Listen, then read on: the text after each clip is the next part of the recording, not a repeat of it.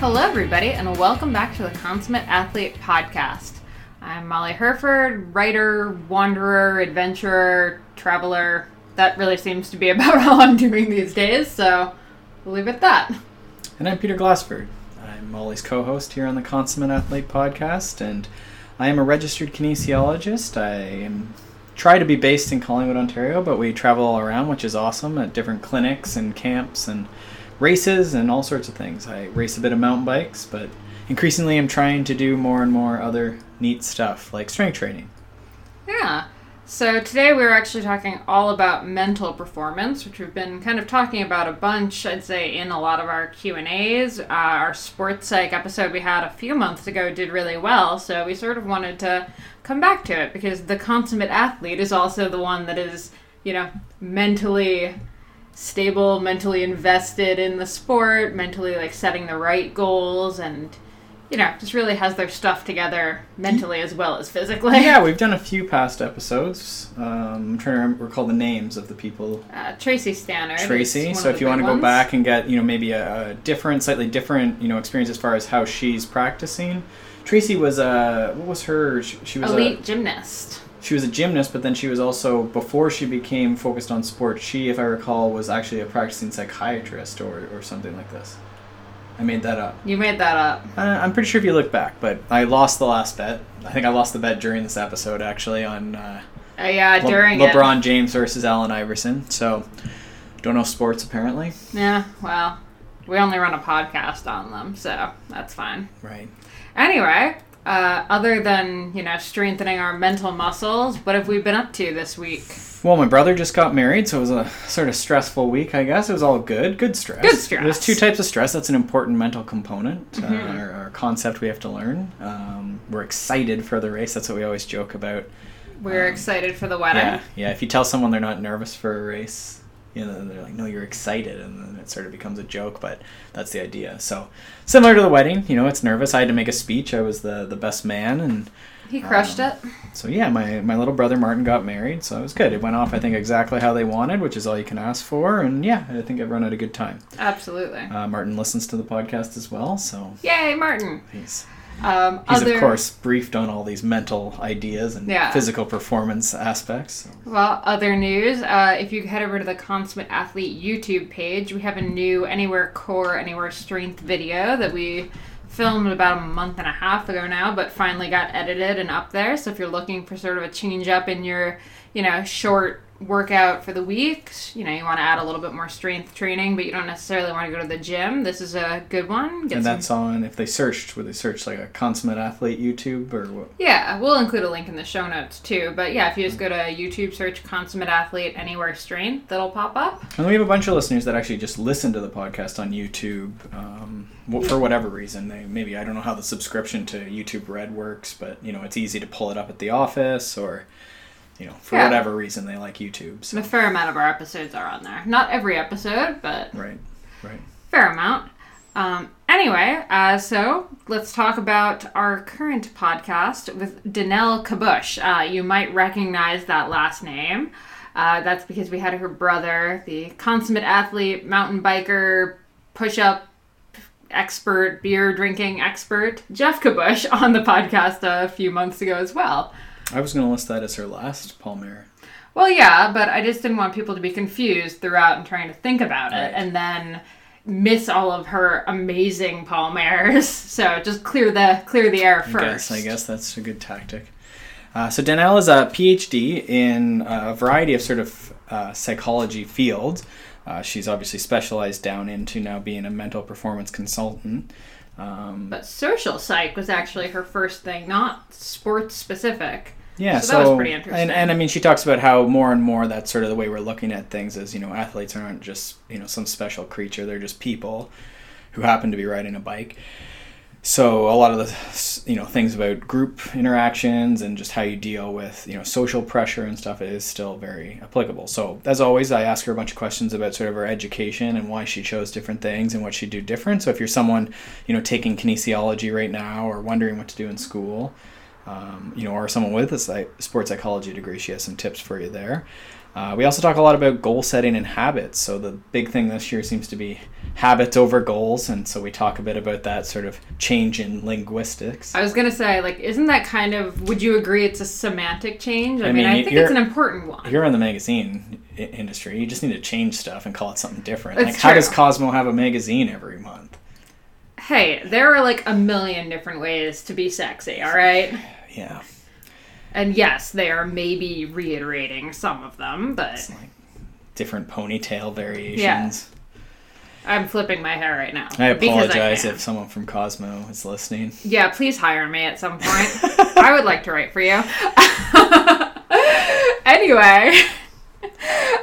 So habits, goals. But Danelle also is the consummate athlete in that she, had some varsity running experience. She raced mountain bikes, which is sort of how I initially met her, and then she transitioned into racing Xterra at a very high level, going to world championships, racing for the Luna, what was the Luna team. Yeah, I actually met her 8 years ago in Las Vegas at Xterra West Championships. I sucked. It was really hot. I was not prepared for it at all. But she did pretty well. I forget if she actually made the podium at that race. It was a really, like, crazy big race that year. But I actually interviewed her for Cyclocross Magazine about her brother. So apologies to Danelle for, kind of talking about her brother versus her amazing accomplishments. But we talked a bunch about her stuff, too. Actually, on the note of habits and practice...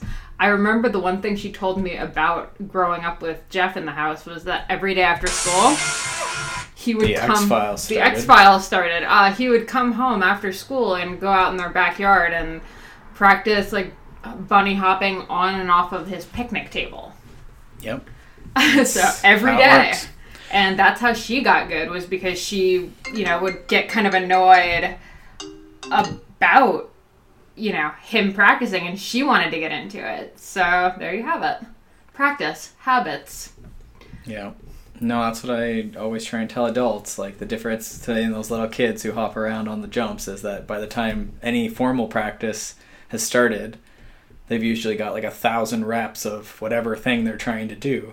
And it's always, convincing the other one to try and jump over him or her or whatever, right? It's always the next combination, and they're always like the stuff they dream up. Like, you can just let's just pause and say, as adults, maybe don't try to jump over each other immediately. Well, no, it's progression. They're also pretty good with progression. Like, it gets a little nerve-wracking watching them, but they've usually like jumped a gap that's like similar, and they're pretty smart with it. So anyhow, that's why kids are good and they progress it and stuff. And obviously the kids bounce and adults don't so much. But the other thing with Danelle is that, what was my other point with Danelle? She's a mom. She is a mom and a blogger. So her blog actually was quite popular. As she said, she sort of let it slip a bit, but I looked back and she actually has posted a couple times in this year. So it's not, as far as blog slippage goes, it's actually pretty good. But if you look back in those articles, and if you are sort of an athlete mom or wanting to be fit for your pregnancy, or are struggling post-pregnancy, I know a lot of people really like Danelle's blog. And I mean, I read it, and there's lots of cool stuff in there too. My interest is more for clients who are going through that, or whatever, similar situations. So yeah, her blog is also really good. So we'll link to that. Yeah, I think that's about it for our kind of long-winded intro. Apologies for that. Thanks for sticking around, for those of you who haven't fast-forwarded through us. As always, all the show notes and stuff are over at consummateathlete.com. And yeah, let's dive in with Danelle.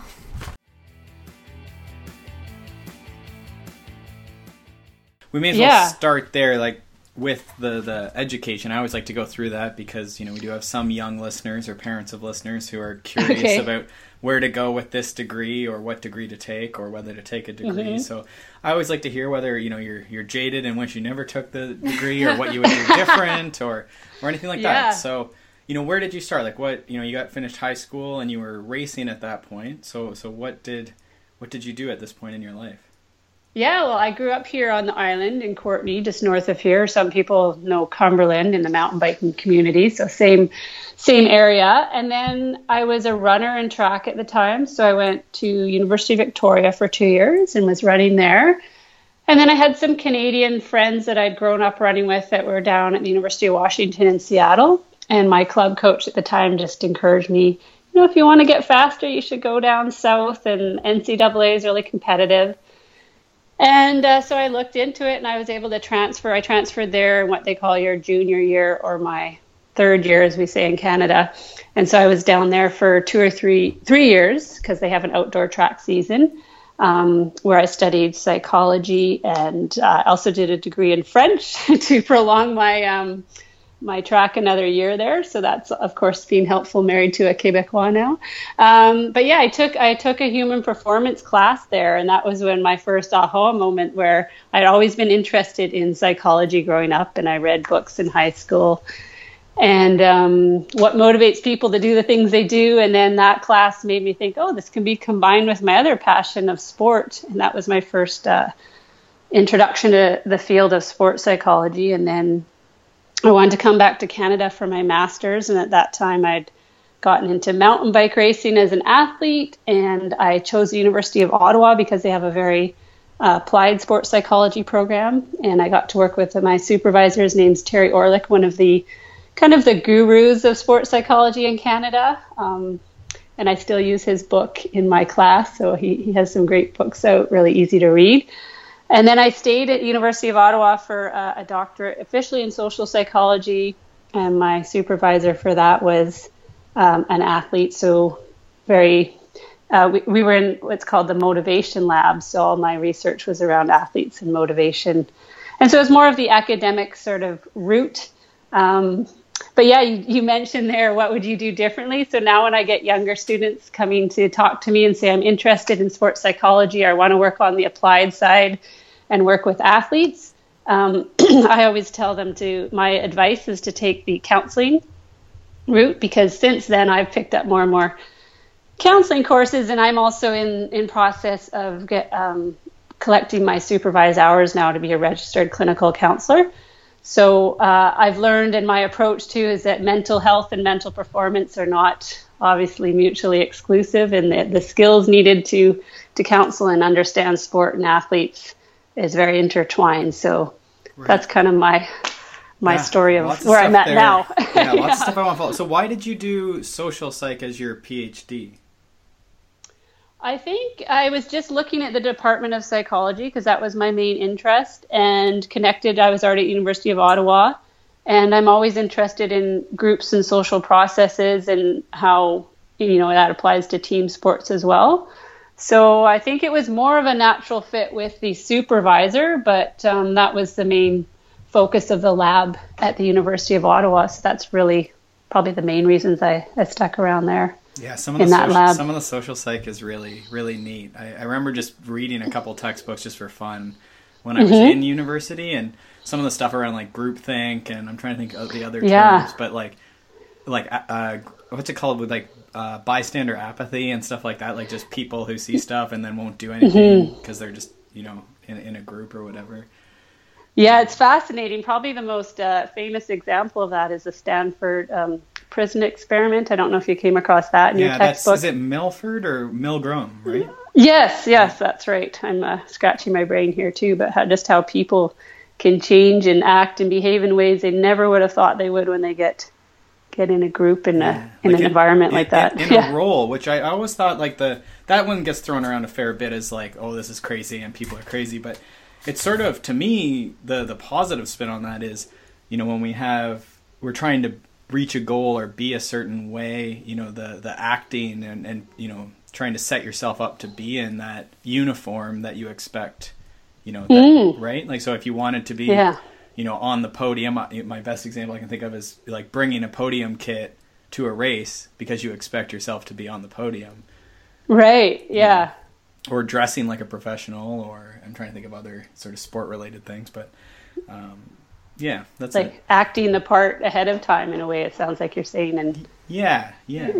Fake it till you make it. Yeah, exactly. I there's a distinction I read about in one of the books I have on. It's an older book by Dr. James Lohr, I think, and he talks a lot about the performer self and the real self, and that relates a lot to what you're saying, is that you're almost like, whether it's sports or actual acting, you're on a stage and you need to play the part and bring like you're saying, wear the kit, and have the script that you, or the emotions and everything you need to make it happen. So it's like you learn your lines ahead of time, and then it happens more automatically. And yeah. No, that's interesting. I'll look into that. I've been reading a bit more. Like, I always think of sort of health, longevity, and fitness, but I've recently been reading and sort of performance as like a fourth element, because, you know, we all know the people that have tremendous fitness but can't, you know, perform on race day, or, you know, choke when they're giving their speech in front of people.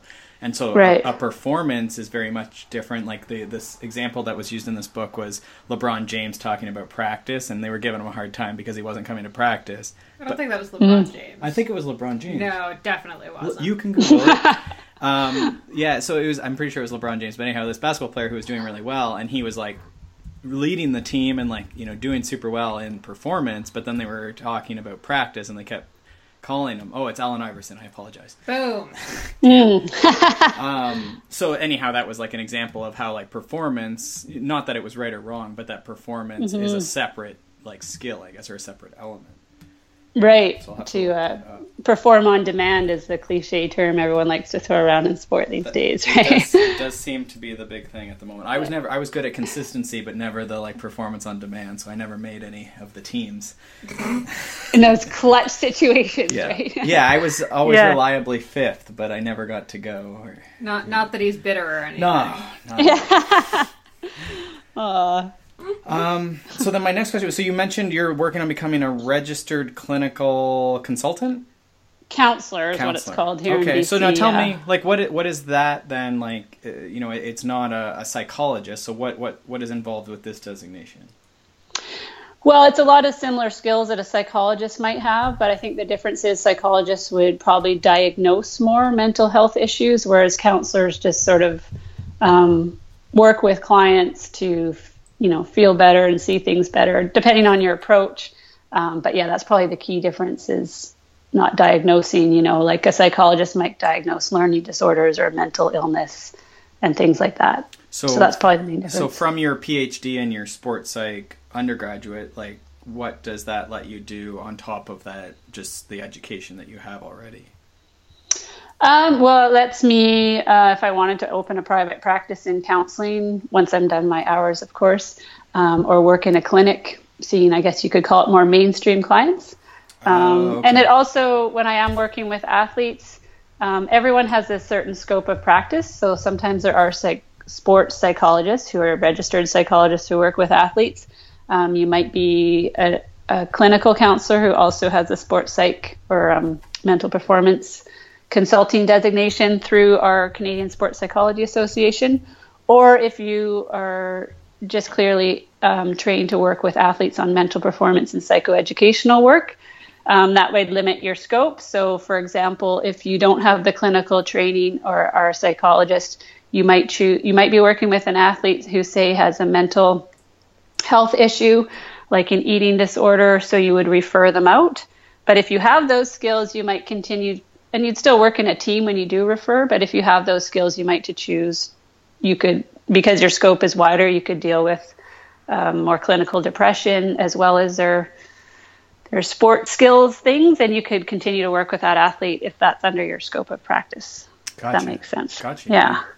Okay, so now, right now, and as long as I've known you, I think you've gone via like a mental performance consultant. Is that? I always that's the Canadian term for it. Yeah, and in the U.S., I think they call it sports psychology, a certified sports psychology consultant. So it's different terms in different countries, but yeah. Right. Very similar training and background and credentials. So now within that, I remember from the Terry Orlick stuff, which we'll link to Terry's books and stuff, because that's sort of the avenue that I think you and I initially got introduced, was actually through some of that stuff. And they are great books. I know I see them still with a bunch of young athletes periodically, or, you know, every year I see one or two are still carrying around it's the pursuit of excellence, right?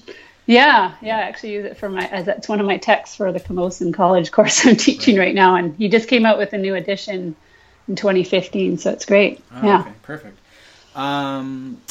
So what I was going to say is, in that there's a lot of, you know, talk of sort of performers, and again we have performers as far as like executives and stuff like that. So I'm wondering, you know, in your practice, do you see people outside of the sport realm, or do you find yourself mostly focused on sort of athletes? Yeah, I guess to date it's been mainly focused on athletes. The more, I mean, I have seen a variety of dancers over the years. So that's kind of whether it's Irish dancing, for example, or ballroom dancing. I worked with a couple, a pair, I guess you could call it, for a number of years in Calgary. So that was probably the closest I got to. I mean, it's still sport, but a bit different area of performance.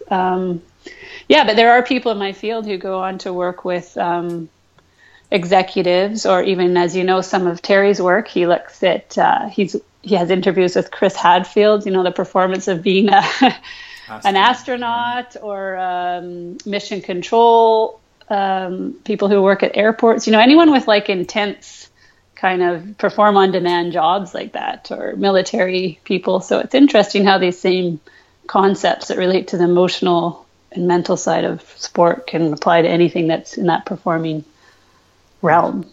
Right. Mm-hmm. So what I'm wondering then, like, can you lay out what, I guess, sports psychology is? You know, some of the elite athletes, or, you know, up and coming elite athletes, are going to get exposed to this, you know, through the national team or whatever, but you know, we're all, you know, participating. You have a lot of really high-level masters. You know, you have people who are wanting to perform and maybe haven't been introduced to this idea of mental skills or sports psychology, and just sort of what that means beyond sort of something where, you know, psychiatry or something. They picture people on couches and stuff. So, right. I wonder, like, do you have sort of a elevator pitch or something as far as like what sports psych is, or even an example would be awesome too.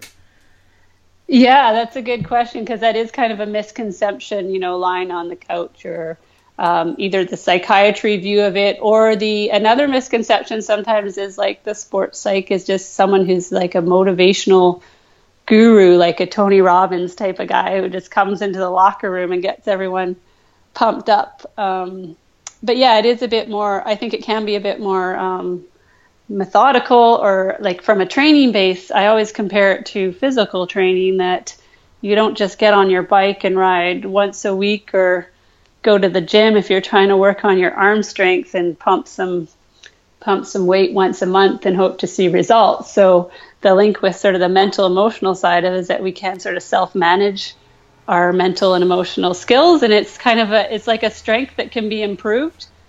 Just like when our brain learns something new, like I use the example in my class, I'm getting to know everyone's names, and it's just a small little spark in my brain that might match their face to their name at first, but as I see them and get to know them, it becomes more and more solidified, and that spark can become a superhighway where I just remember their name instantly.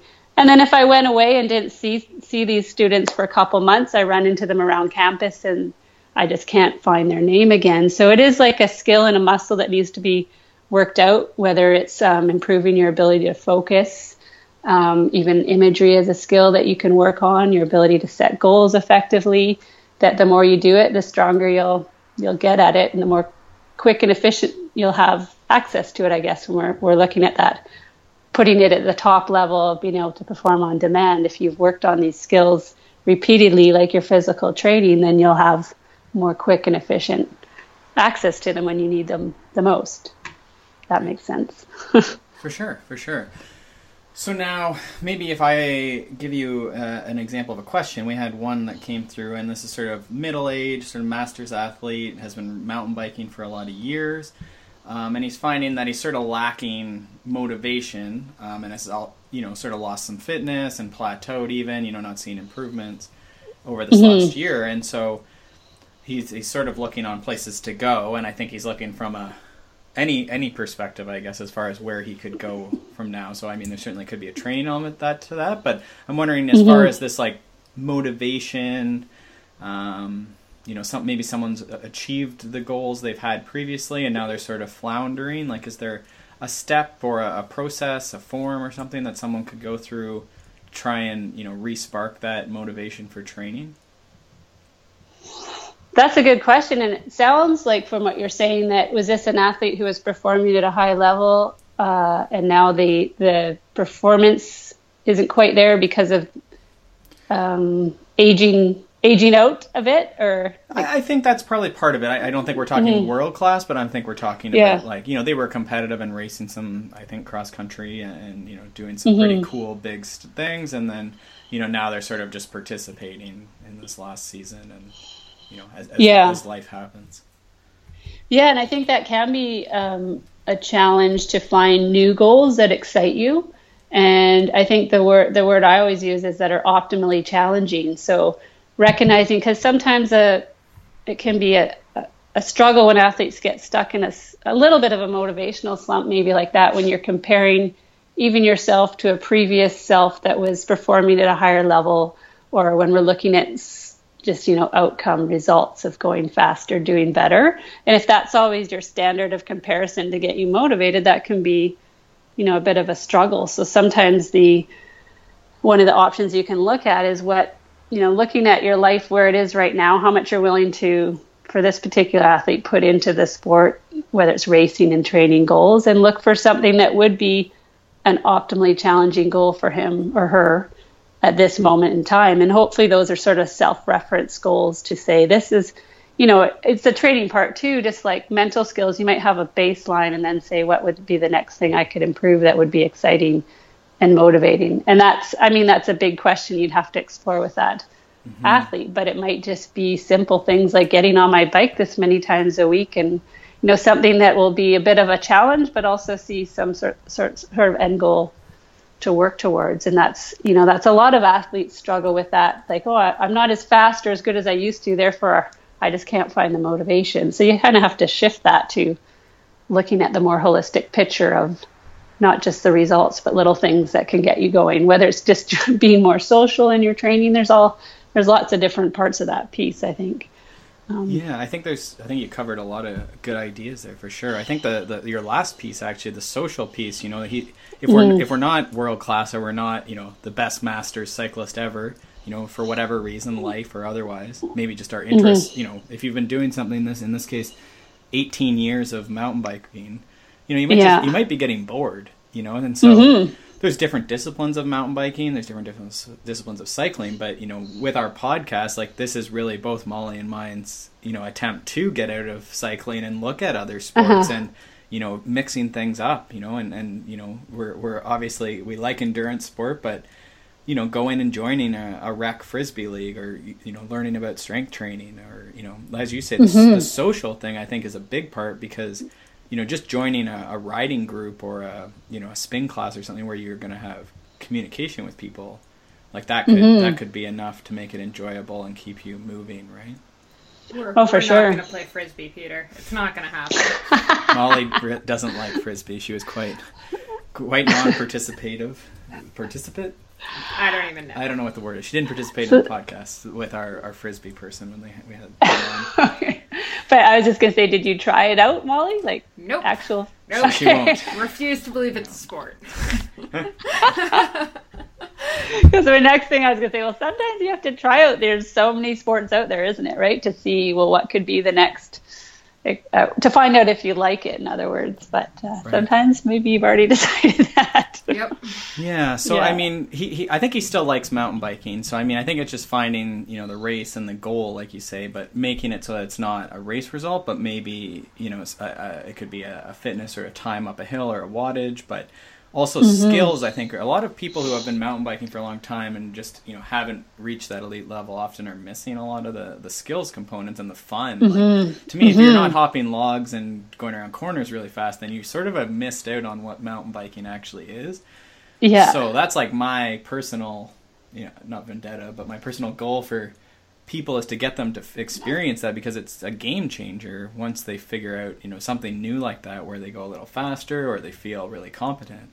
And that's a great point that you make, that is particularly relevant to masters athletes. And I also think of that in my swimming group too. It's not like we're at an age where we're necessarily going to be setting world records, or, I mean, I shouldn't say that about swimming, because masters records are set all the time, but that makes it fun to say, can I improve my stroke? Or in the mountain biking, some sort of process goal that, like you said, is going to make it even more fun. Can I corner faster? Can I learn to go off a bigger drop? Whatever excites you on your own level of skill. So I think even maybe pulling from your experience, I mean, we haven't even talked about your accomplishments as a runner, as a triathlete, and as a mountain biker. Like, you were professional in Xterra for many years. Mm-hmm. And that was even while you had kids periodically throughout that process. It's a really weird way of putting that. Periodically a kid popped out, Yes. And your blog covers a lot of that, right? Like, that was sort of some of your writing for a while, and maybe even still is sort of on that, being really fit as a mother and dealing with the challenges of that, right? Yeah, and that, speaking of motivation too, I feel privileged to have experienced sort of 3 different sports, like at quite a serious level, from running to cross country mountain biking to Xterra, because they all give perspective on each other, and that's where having kids and keeping racing, I'm not sure. I was at that point where I don't know if I would have continued after if I hadn't had kids, because it kind of gave another. Funny enough to say, I was just new to Xterra, so I knew I still had some unfinished business, as they say, but having children gave another level of challenge to say, well, let's see if I can balance this no sleep, kids, training, traveling to races, and that's what kept it exciting for me to probably continue another 5 or 6 years into motherhood at a pretty serious level as well. Right. So... yeah. So then how did you obviously knew, coming your post-pregnancy, postpartum, and, you would be less fit than you were previously.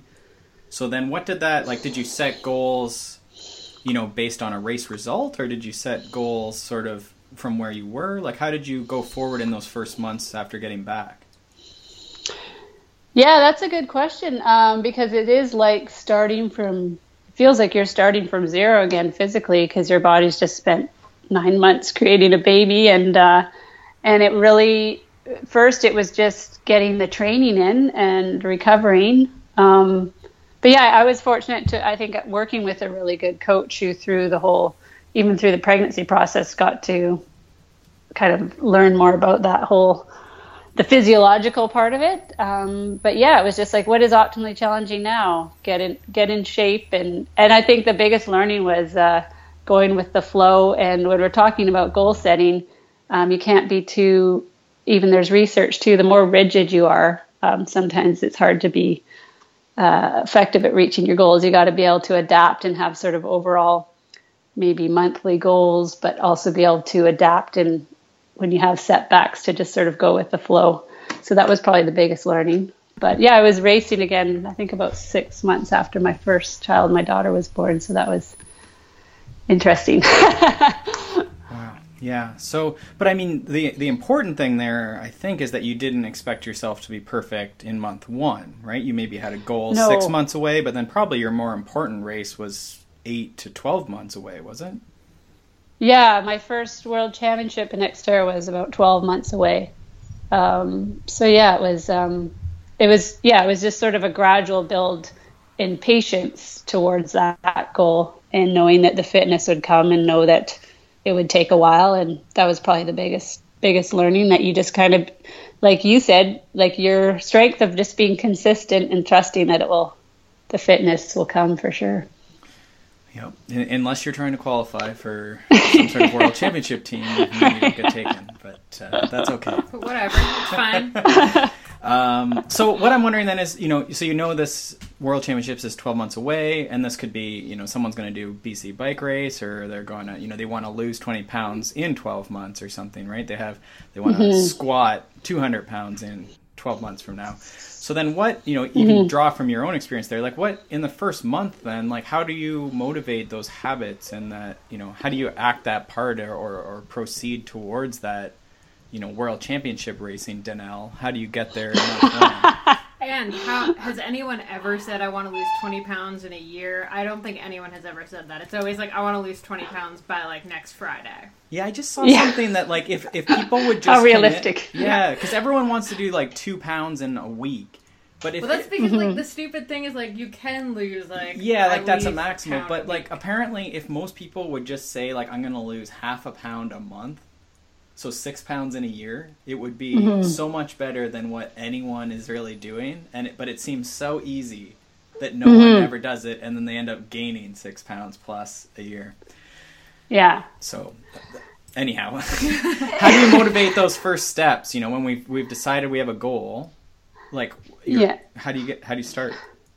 Well, it's interesting because we're talking about the weight loss one, and I think in one of your emails before this podcast, you talked about the comparison with New Year's resolutions, and that is probably one of the most common, you know, being after the holidays, you know, whether it is making a team or, you know, the long-term objective outcome goal you want, or I want to lose weight, is that when we look at sort of those, if you just set the goal like that, the reason, you know, New Year's resolutions fail, you know, I think I read a study where they followed a bunch of people who'd set these New Year's resolutions, and within a few weeks, a quarter of them had failed at continuing to pursue their goal.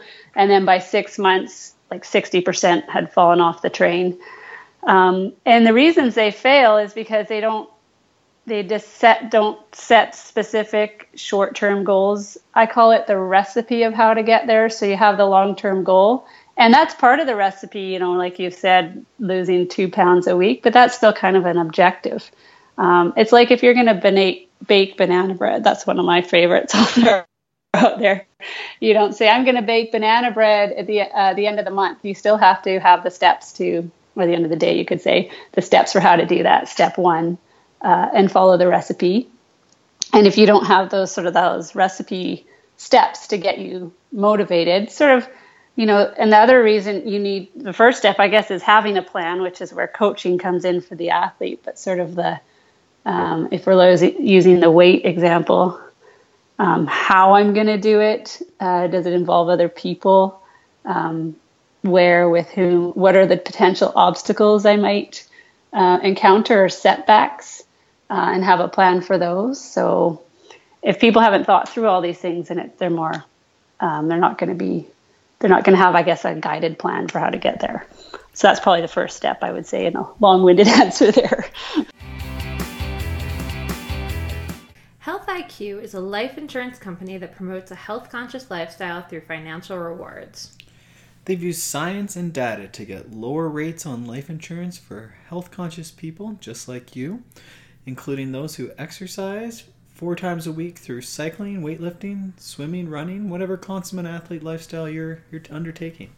Research has shown that people who are highly active through exercise have a 22% lower cancer risk, 50% lower heart risk, and 34% lower risk of early death. Many people who exercise regularly don't realize that they can get a special rate with Health IQ if they qualify through the Health IQ quiz. Health IQ has special rates for cyclists, runners, triathletes, vegans, and other health-conscious people, so you can qualify by scoring elite on quizzes for specific lifestyles. Essentially replacing BMI with waist-to-hip ratio for better predictors of cardiovascular disease when it comes to weightlifters and muscular builds. That's great for me. They also have replaced the LDL-HDL ratio with triglyceride to HDL ratio for low-carb and paleo dieters, which is a better predictor of cholesterol health, and they don't take into account one incidence of family history if you're otherwise healthy. So, go over to healthiq.com/CAPod and all lowercase. And take that quiz. They have a bunch of different quizzes on the website, and the website's pretty well designed, so it's worth heading over there, checking it out, and again, using that link, healthiq.com/CAPOD.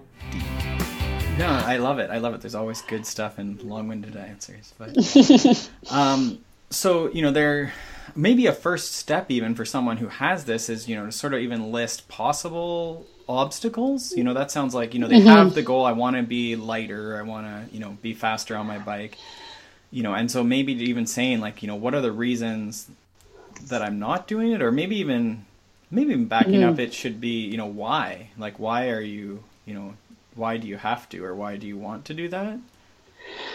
Yeah, like why do you want to do the goal? Is that what you're saying? Yeah, or... I guess, because I mean, to me, if you know, you are obviously motivated to do Xterra, you had a why. But I think sometimes especially for age groupers, you know, that goal in the future, that point B, you know, you have point A, you know where you are, but where, you know, knowing what that goal is and why you want to do it, right? When it's not world Yeah. championships, you're not just like your identity's tied to you being an Xterra athlete. You know, if you're just a person, you know, and you're a casual mountain biker, there isn't world championships, right? So sometimes that goal setting and that the resolutions, I think, get crazy because there isn't, you know, an obvious why or an obvious point B that we're going for. Well, I think we had a guy in our Q&A we actually just recorded yesterday that wanted to like lose 20 more pounds, and he was plateaued at whatever he was at.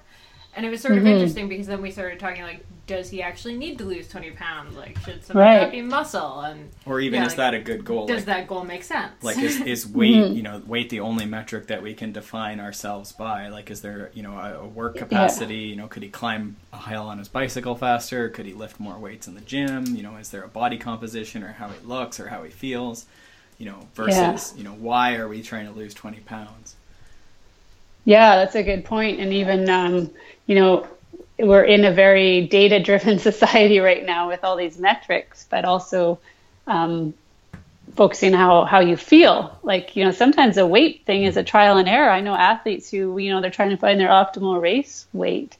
And sometimes when they go too low, or they think they should maybe be, they feel, you know, they lose their power. They feel they're hangry all the time, obviously, in some cases. And sometimes it's like that is more important measure of where is a healthy line. And you're right about, you know, that kind of relates back to the New Year's resolutions, that a lot of them are chosen for sort of externally motivated because society thinks I should set this goal.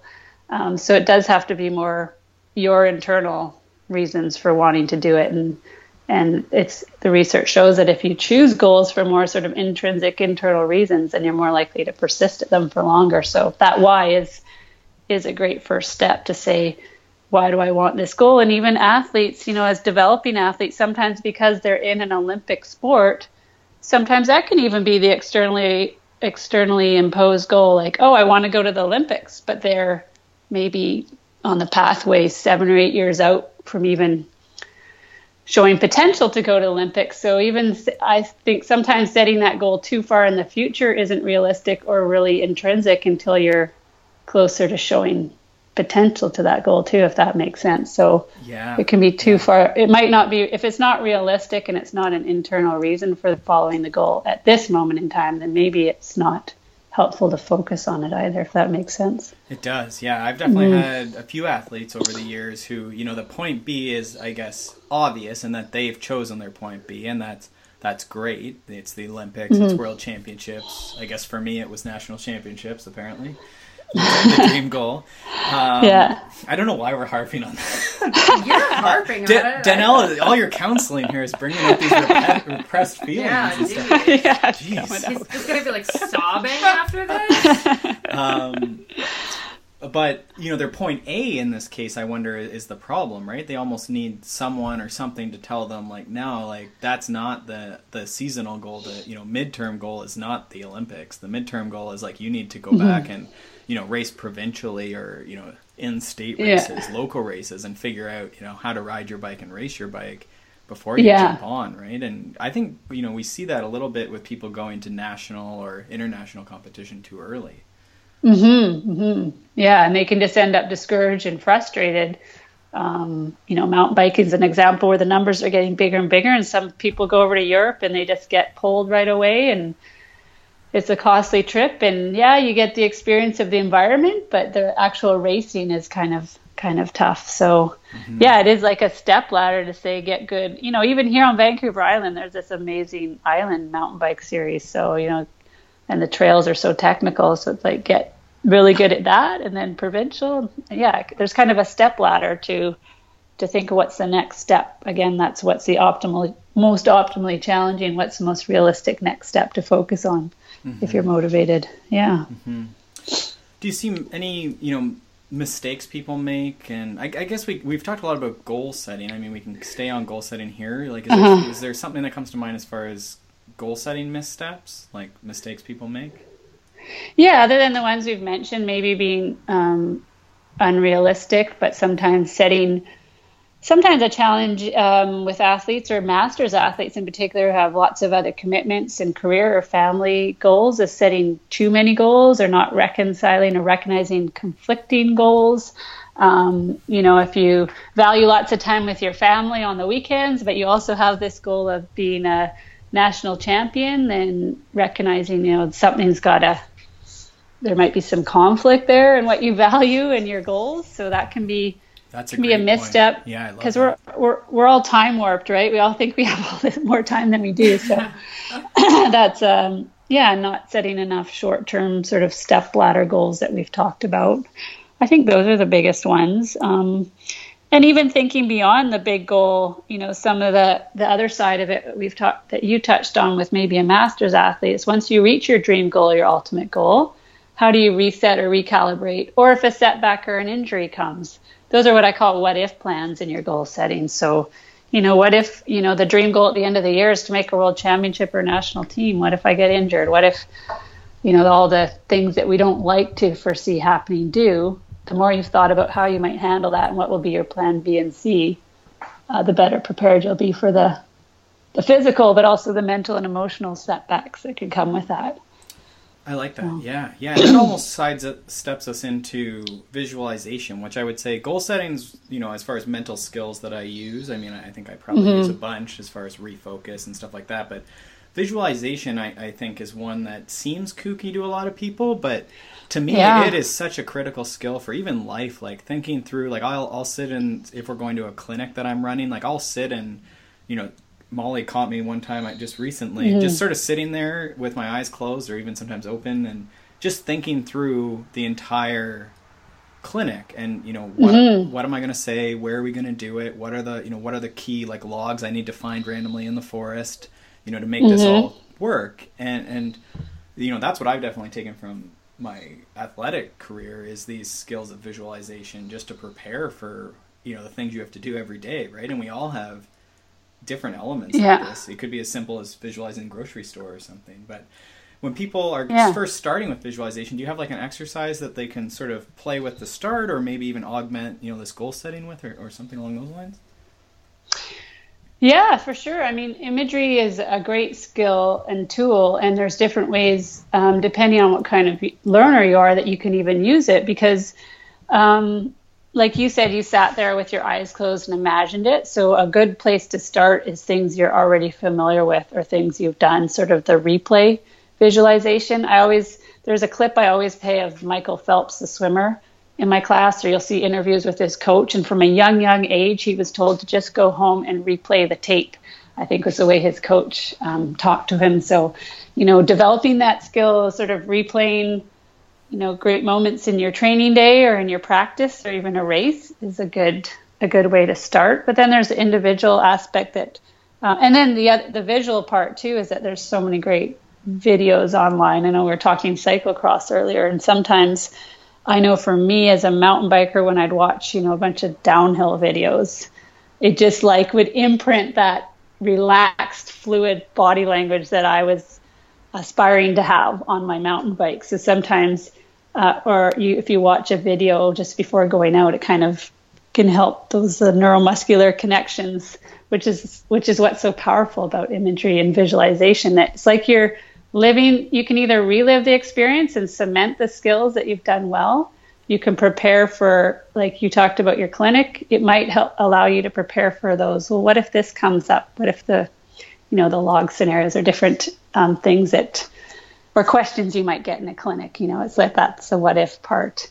Right. But also some people, some of the athletes I've worked with, they like to write out their scripts. So if they're writers and that's the way they learn, sort of their imagery comes from sort of writing out their script. Or some people, when we're talking mountain biking, like to draw the course out on paper. So they have an actual, with key obstacles or key sections. So there's lots of different ways you can approach it and start using it. Mm-hmm. Yeah, I like the journal and the course visualization, just sort of laying there and thinking about it is a good one. Mm-hmm. How do you stand on, using like a GoPro video or something like that if someone has access to that for a course, like a mountain biking, trail running, that sort of thing? Yeah, I think that could be an excellent tool. to, if you're either using it on yourself to come back and look at, or I'm sure, others have uploaded them online. And even in advance, for, when athletes fly into a venue they've never been to, it's never as good as real life, obviously, but it can give you some familiarity with the course to say, okay, I've already seen this. And the more you're kind of that's the mental preparation, like I was expecting this. And then, so yeah, it can certainly be helpful. Have you used that as a tool yourself or with? Yeah, we use it a fair bit. Coaching? Because I mean, in mountain biking, at least until e-bikes become very, a little bit better, and then everyone will just ride e-bikes all day long and pre-ride. But yeah.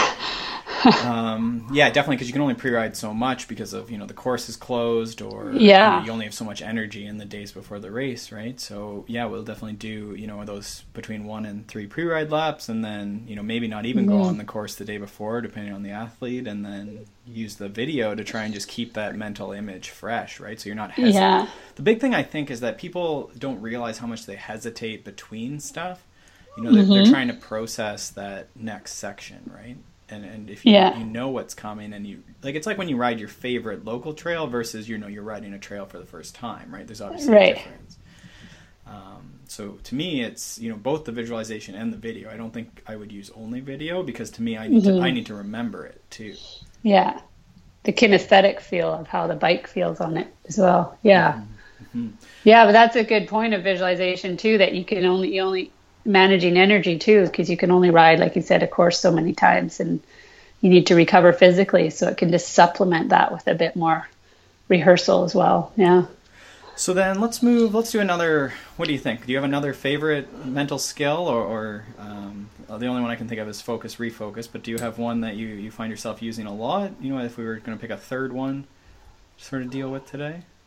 I don't know if we've covered most of them, between like the goal setting, visualizing, and the focus are probably the 3 key. I guess a recovery tool, I think, just because it's a bit more, I hate to use the word trendy, but top of mind these days with sports and athletes, is sort of I think, these are tools and skills that we use to sort of strengthen our mental capacity and mental toughness, you could call it. But I think it's also important to, especially with masters athletes or anyone who has a lot going on, is the mental recovery tools as well. So a lot of the athletes I work with are quite interested and apply mindfulness training or meditation training. So, just so you're talking about visualization there, it is also a skill to be able to switch off and recover. So you might have an athlete mentally rehearsing, there's a point of where that can become too fatiguing too, because it still comes at a cost of mental energy, and a bit of anxiety, I'm sure, comes to mind when you're constantly going over the course. So the ability to just shut down and sort of let your mind sort of relax and be still is also part of the mental emotional skills repertoire. So that's an app that a lot of athletes I work with is Headspace. I don't know if you've heard of it. It's just a mindfulness meditation app, and it starts with sort of 10-minute sessions, and it's kind of their mental recovery tool. And then there's there's kind of sports specific ones, and it's also like training. It kind of has a progression it takes you through. So yeah, that's probably another skill that's I've been using a lot more recently. That makes sense for sure. That sort of downtime, and people will say they find that during their sports or their long rides or whatever, but more often than not, and I'm as guilty as anyone at this, but I think sometimes we're missing that, just ability to sit still. And I guess you can call it stillness or mindfulness, but I think it's sometimes different for a lot of people. And there's probably some people that can find that while moving meditation, but and we all have to get to sleep at some point. So, just being able to wind down and, not think about that race or, whether it went good or bad, right, is, I think a critical skill if you're someone who's, having to perform late at night or just at all. Right, yeah. And turning off that left side of the brain that's always analyzing, thinking, and planning. And ironically, even though we're looking at this as mental recovery and downtime, that it's also training your focus to just stay focused on one thing, whether it's your breathing. It's a very relaxed thing. And if you look at athletes who are performing in their peak or in that zone or flow state, there's just that total mind-body awareness that's just immersed into one thing. And so you're getting recovery, but you're also learning to just, and we know our best performances happen when we're just in that that state of just one focus, and everything else fades away. And that's what this mindfulness training can do as well. So do you think most people, is that the difference between a peak performer and a normal performer? Like, do most people find the zone? The difference between a peak performer and a what performer, you said? Like the rest of us, I guess. Mr. Fifth place over here. Yeah. Yeah, I think it's a loaded word, the zone, because it can be different for everyone. But it relates back to what we're saying with goals too. It's when you're in that something you're optimally challenged and you're just totally immersed. I'm reading it when we're speaking of books right now. Have you heard of The Rise of Superman? Oh yeah. Yeah, it's just top of mind right now when you're talking about that state, and it explores the limits of, ultimate. It calls it not just peak, but ultimate human performance, and flow with all these super high risk sports like skydiving, mountain biking's in there, surfing, base jumping, all those things where one wrong move and you're dead essentially. So, yeah, these athletes, and I think it's through years of training and practice, they get to a point where they can't be analyzing or thinking. They have to be so immersed in the present moment. And so that is a very, we can be in flow without hitting a peak performance. You can be in flow when we're totally immersed in a book or riding your favorite trail where you're not thinking and you're just or hanging out with friends or immersed in a school project. But it is a key component, I think, is a big piece of performing at our peak, when we can turn off that sort of thinking, analyzing, or like you called it, hesitating for the next feature. Because when you're in flow, you're not hesitating. You're just sort of committed and one with your bike, so to speak. Yeah, I always use the what's next, right? Like that's been a keyword I've pretty much always used, is just, keep asking myself what's next, and not, if I just fell, there's still what's next, right? If I just had to fix a flat, there's still what's next. Yeah. Is that a good way to get someone into it? Or how do you get someone towards that flow state? Yeah, I think that's a great example you just gave, because it's like that forward, what's the next step, what's right in front of me kind of state. And that's one thing. My master's study was interviewing our best mountain bikers at the time in Canada, how they refocus. And you just brought up a great point, in whether it's cyclocross or mountain biking, when there might be a feature that you're scared of, or that for some athletes, had a bad crash on, and they have to come around to it the next lap. And that was their advice. And I think a key to what you're just saying is that your mind can't be stuck on what just happened behind you, or too far ahead that it's half a lap away and you're already hesitating. You just have to be like, what's the next section, the next turn? And if you're constantly able to say that, then you're training yourself to just be in the present the whole time. So I think that's a great little tool you've got going for yourself there. Well, I may have stolen it from that study. I definitely have that study in my little folder of research studies and stuff. Okay. Yeah. We only have a couple more here. I don't want to keep you too long. Mm-hmm. So the other question I wanted to get sort of out of you, it sort of goes back towards goals. And there seems to be a bit of a push right now that it's not so much about that long-term goal. It's more about sort of those daily habits. And I think it's sort of people are just turning the lingo and the vernacular around to use that daily goal setting. You were sort of talking about that short-term goal setting and inserting the word habit in there. Mm-hmm. But those habits, I guess, are building towards the long term. But I'm wondering if we focused on those daily goals or those daily habits, so something like brushing your teeth, or I'm trying to think of a cycling one, right? But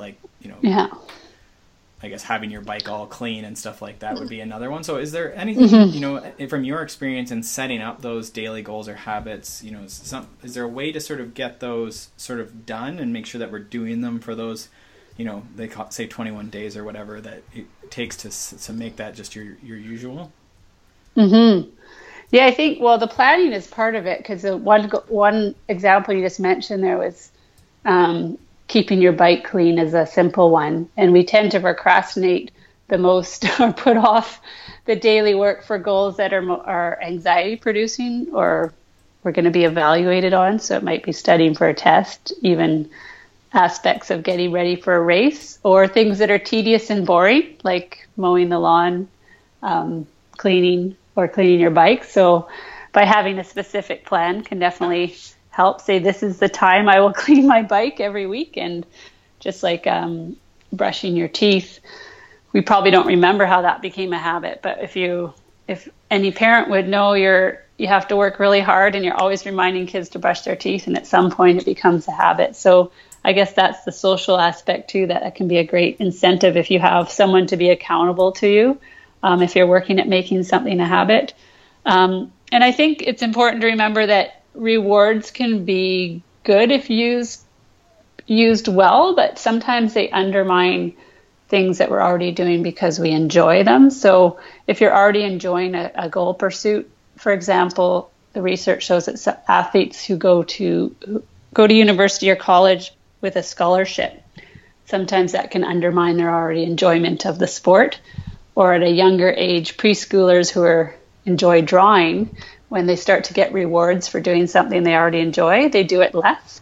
So, that part of motivation is important to remember, that using rewards sporadically can be helpful, but not if you're pairing, like, every time I do a hard interval workout, I'm going to eat chocolate cake. Great reward. But if you do that all the time, then it's probably not going to help you reach your goals, but also you don't want to become too dependent on them. Right. Yeah. Yeah. So, I mean, you could probably pick more appropriate, maybe goal-based things that you're going to pair things together with, maybe. Like I've heard the example of, you don't get to shower unless you actually exercise that day. Right. Yeah. Because you're saving the environment too. I would really prefer that you don't go with that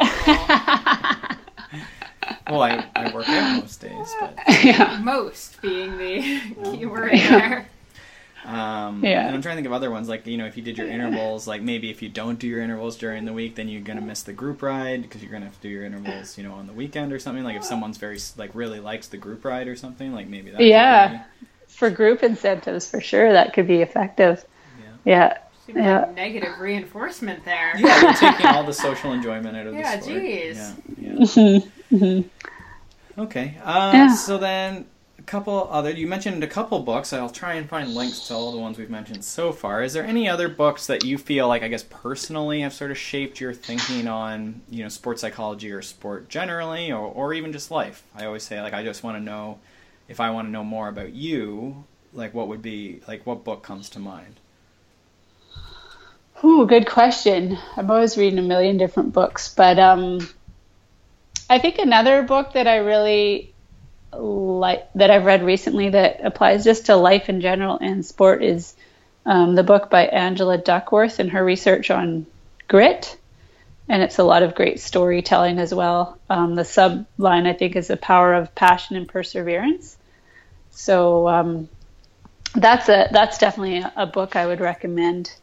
That's for some a great one. I like that a lot. Yeah. But other than that, I can't think of anything off the top of my head. Okay, I mean, we have Terry's book in there, and we have The Rise of Superman, and then maybe even just for my own sake, what was the book you mentioned as well? I'm trying to find that note. Right off the top, we talked about... I can't even read my... We're talking about Milgram and social psychology. Oh, we were just talking about the Stanford prison experiment. Yeah. With group process and things. Yeah, that's it's actually, there's videos of it online. I'm not sure if there's an actual book about all that. Yeah. Okay, I'm trying to remember what the book was, but I have some sort of note here, so we'll go back and we'll find that one anyhow. We'll put in the links. And then our last question is there a consummate athlete that maybe someone you've come up with in your training or locally, or just someone who would be a great consummate athlete that we could interview in the future? And not your brother, because we've already had him on. I was going to say, well, he does know how to train for cyclocross if you've seen his latest video. Oh my gosh, so good. So good. Yeah. Well, no, when he was on, he would, like, I knew he had been working on that for however long it's been. It's been a couple of years, I think, but we sort of asked him about that. So he did say it was like in the works and he was close, but he wasn't quite there yet. And that was a couple months ago. I'm now wishing we'd just redone this whole episode with like goal setting as getting to that particular I was going goal. to do that, Yeah. but I was like, Danelle's got a lot of stuff on her own, so I didn't want to bring that up. That's true. Oh, good question. I guess just because of linking some of the stuff we've talked to in cyclocross, you know who would be interesting when we're talking about long-term motivation and evolving as an athlete? I think of my Luna teammate, you probably know her, obviously, Katarina Nash. Yeah, and, for sure we do. You know, like her whole, like to be at the top of her sport for so long, and from winter sport as a skier first. I mean, I can probably think of others, but no, she's that's awesome. something that always fascinates me, is the motivation and the intensity and the discipline to continue at that level for that long, and how you stay creative and keep it fun. Mm-hmm. When you're still top 5 at World Cups. And for sure. Yeah, I don't know how she does it. But. She's my favorite because after she won the World Cup at Jingle Cross, she was out to dinner with like all of her teammates and stuff, and she's the only one that's like, having a glass of wine with dinner. No one else is drinking. Like, I actually already bullied her, so she's gonna be coming on at some point in the near future too. Yeah. Perfect. Now, Danelle, actual last question. How can people get a hold of you, if they want to consult with you?